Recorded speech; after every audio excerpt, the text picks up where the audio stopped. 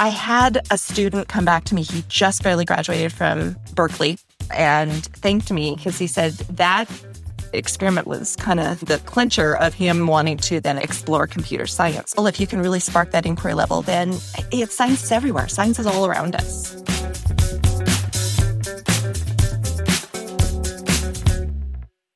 Hello, and welcome to Twig Science On, Phenomena. Today, I have the pleasure to talk to Charlene Harzma, who is a fourth grade teacher who used Twig Science in her classroom. We are going to discuss using phenomena to inspire kids and how science is all around us.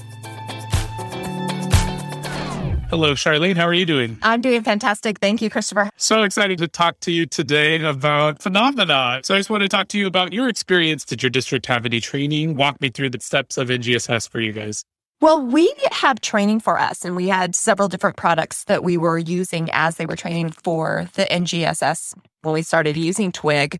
I think in our minds, phenomena is a whole lot different than what would be in the kids' minds. And in this big giant, phenomena, crazy asteroid hitting the Earth phenomena kind of thing. But for children, it is very simple. And so I really felt like using that word phenomena, it brought me back down to the kids' level and helped really drive home all of those scientific ideas and scientific standards that we're trying to teach through NGSS. Phenomena happens all around us. It's something so simple. So you got to use Twig, obviously. You use that in your classroom. Can you just kind of walk through that experience? Anything that really stuck out to you that you really enjoyed about the program? Well, I think I would always try to think about, the module having its own anchor phenomena. And then I tried to actually take it a step farther down for the kids' learning. For instance, like Module 3 with the weathering and erosion that it talked about the Grand Canyon in the curriculum. I actually took it down a step further and really tried to find where is erosion happening right here in their own neighborhoods. The sidewalk and the playground blacktop had started to buckle. So I actually took the phenomena idea that they tried to teach in Twig and actually brought it down to the kids' own playground. Why is the sidewalk and the blacktop by the tree all buckled and different than, just beyond where it's all flat and smooth? And so I even took it to that level. And then as we went through the driving questions, they were able to then bring that back, and we'd come back to the tree and said, okay, from what you've just learned, what's happening here? And they could literally see it in their environment on the playground. Yeah, you can't beat that. I mean, that's some real world learning right there. And right. When it's applicable to their lives and they're like, oh, I totally get it. Right. I'm sure you got to see that little aha moment that they had. It was. And another aha that was my favorite is, and again, back to the playground, kids, they're always running into each other and they're always having accidents. So for Module 1, it talks about energy and force and momentum. I always brought the scenario, okay, well, student A and student B were running on the playground and they run into each other, and student B ends up ricocheting off and falling 3 feet back. Why does that happen? So as we were going through Module 1 and learning about that, then we come back at the end and they say, okay, so what happened to our two students? And they were able to really put in that student B probably weighed less than student A, and have taken a step, well, what would make student B fall even further? Well, student A is moving faster than student B, So when you bring the phenomena down to their level like that, it's just amazing. The light bulbs you can literally see. I know that's, cliche, but you literally see the light bulb going on in their heads and the learning occurring, and they're adapting those science standards to their lives. That's so cool. I didn't even think about that. Then that's something that happens every day in the playground. It's something so simple that... Right. And that's the beauty of using phenomena is, again, from an adult level, we think phenomena has to be something gigantic and something, really obscure. But for kids, it's literally that easy. Oh, yeah, for sure. That's making me like, oh my gosh, how did I never think about this? It was fun. Because, happens every day on the playground. You'd be like, you're okay, that's fine. But science is all around us, and you can connect that to many different things, and just even kids hitting each other on the playground. Right. That's pretty cool. So you got to use Twig in your classroom. Was there a specific module that you really liked? Early, actually, when I was piloting the program, there was one afternoon we're in the classroom and we're learning and we're just, the kids were independently working. I was working in a small group and all of a sudden the ground started to shake. It wasn't a big shake. It wasn't anything traumatic, but all of a sudden the kids were like, so it was funny. They immediately started to try to make sense of it. Our school was near an airport. So they thought one of the private jets was going sometimes they go really low and they're right over the top of our building was 2 stories. And so they were really close over the top and sometimes it would rattle the building, but they could clearly feel that this was a jolt on the ground and it ended up being a very small earthquake on the Calaveras fault line. The epicenter was down in San Jose. So it was far away from us. So no damage occurred. That moment we went through, and I didn't know it because I was still piloting it. Didn't know I know earthquakes is in our curriculum. So I went back and looked to find the module that talked about earthquakes. It ended up being, earthquake engineering, and it was module 4. And we immediately took that feeling. And then it was awesome because then one of the driving questions was talking about the earthquake in San Francisco in 1906, sorry.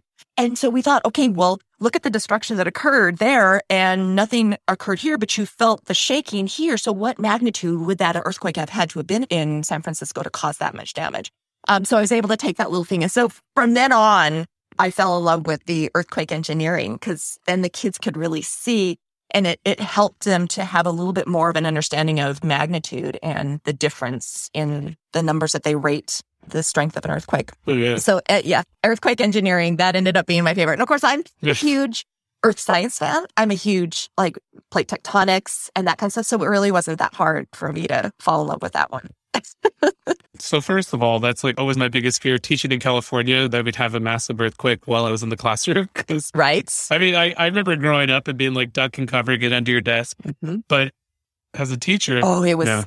we'd go through all the training. But that is the first time, I had a class of 33 kids, 33 9 and 10-year-olds. And that was the first time they all stopped and were not talking. And it was silent. And the looks on their face was like, what was that? And I was like, dang. How can I simulate that so that I can get you guys to stop talking? Right? The whole earthquake simulation to be able to bring them back to captivate their attention at a quick time.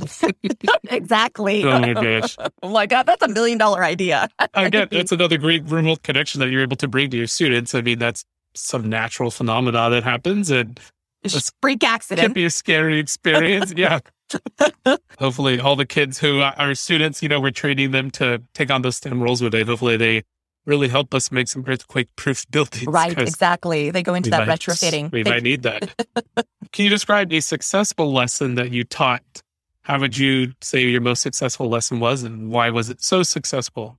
Goodness, let me think. I've got to condense it because it could be a very long story. But at the end of the year, I always did a science simulation. And I don't know if you're familiar with Biosphere 2 in Arizona. It's the government's trying to simulate life on Mars. They created an enclosed environment, simulated all the different biospheres. And then they sent scientists in, locked them in and tried to see, can you actually sustain life inside this sealed environment? It was to see if they could create life on Earth.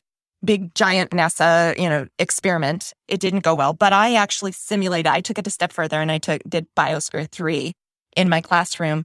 So I put the kids into 4 teams. They all had a job. I had a crew captain, I had a crew doctor, I had a crew, agricultural specialist, oceanographer, and they all had their own experiments to do. For instance, the oceanographer, they had a job and your ocean is polluted, plastic or whatever kind of pollution. What are you going to do to solve that problem? And what can you do? And so they would always explore different ways. I had an entomologist, and so the entomologist was, trying to figure out this super hybrid bug that they could use in there to either eat other bugs, kind of like ladybug aphid kind of relationship, or to either help produce pollination or soil and trying to do composting kind of stuff. So each one of the kids had a job and they had an area to explore. And that actually, I had a student come back to me. He just barely graduated from Berkeley and he went into computer science. And that was his major. And he came back to me to the school and thanked me because he said that experiment Biosphere 3 is what caused me to then explore computer science, because I had him doing the communication specialist. And so he was the one that was communicating all the ideas back to mission control and how the team was doing. And then he was also trying to explore opportunities that they could use with computers and solar energy and that kind of stuff. So he came back to me and told me that that was kind of the clincher of him wanting to then explore computer science. And he graduated from Cal with the degree. Wow. And I think science is something that evokes curiosity. And if you can really spark that inquiry level, then science is everywhere. Science is all around us. I've always had a love for science. I always think about like how impactful our teaching jobs are. You really do have that effect on students. It may take a few years to be able to see what a really true effect you had on your students, but I was almost almost crying. I'm like, oh, that's so cool. I just adored him for coming back and telling me that. In the end, when he came back, I gave him the biggest hug. I'm like, you made my career. So I always think back to how important it is to really, expose our students to those STEM careers and any career in general. Mm-hmm. My favorite quote is from Sally Ride, and she says, you can't be what you can't see. Uh-huh. Right. And if we don't expose our students to any of these careers, they're never going to know that that's something potentially they can, take on one day. Right. And I always approach science from a perspective of, I didn't tell them step by step how to do something. I just let them explore, let you figure out, take your thinking skills and try to figure this out and try to pave the way a little bit. And then I would come in and do, just little tips and tricks and little, things for them to get them. But they were driving their learning. Science just lends itself so beautifully to that. They drove their own learning by them figuring it out and trying to sort it out and make sense of it. That's the beauty of science. You were an early implementer, didn't even probably know it. You helped pave the way for NGSS. You got to get away from those cookie cutter recipe, investigations that I grew up doing in science, but I didn't really learn how to be like a scientist. Right. I learned how to follow a recipe. Mm-hmm. Right. So that is exactly what it is. And I remember, early in my career, setting up science experiments where it was step by step by step, and that every single group, I made sure that it all had the same outcome, and they didn't have a chance to think through it themselves or to, make decisions. And, well, let's see what this does, or let's see what that does. And, oh, well, that didn't work. Okay, well, let's try something different. It was never autonomous. It was always very recipe driven. It was such a relief to me, as with Twig Science comes the kits of all the supplies you need for any of the experiments, any of the activities. So that was like, I didn't have to go to different stores and get all of my supplies unrelated to what we were talking about. But I just, one of the greatest part about Twig is that they have those kits with all your supplies all in one place. Everything's ready for you. Yep, exactly. Yes. Thank you so much for talking to me about Phenomena and using Twig in your classroom, and just absolutely amazing to hear how you highlighted how easy it was to bring phenomena, real world phenomena, into the classroom, and bring it down to, like you said, to that student level for them to be able to understand what phenomena is. And it's not rocket science. I don't want to put a pun in there, but it isn't rocket science to bring it down to their level. Yeah. Well, thank you again for talking with me, and it's really nice to see you, and we'll talk to you guys later. You're very welcome.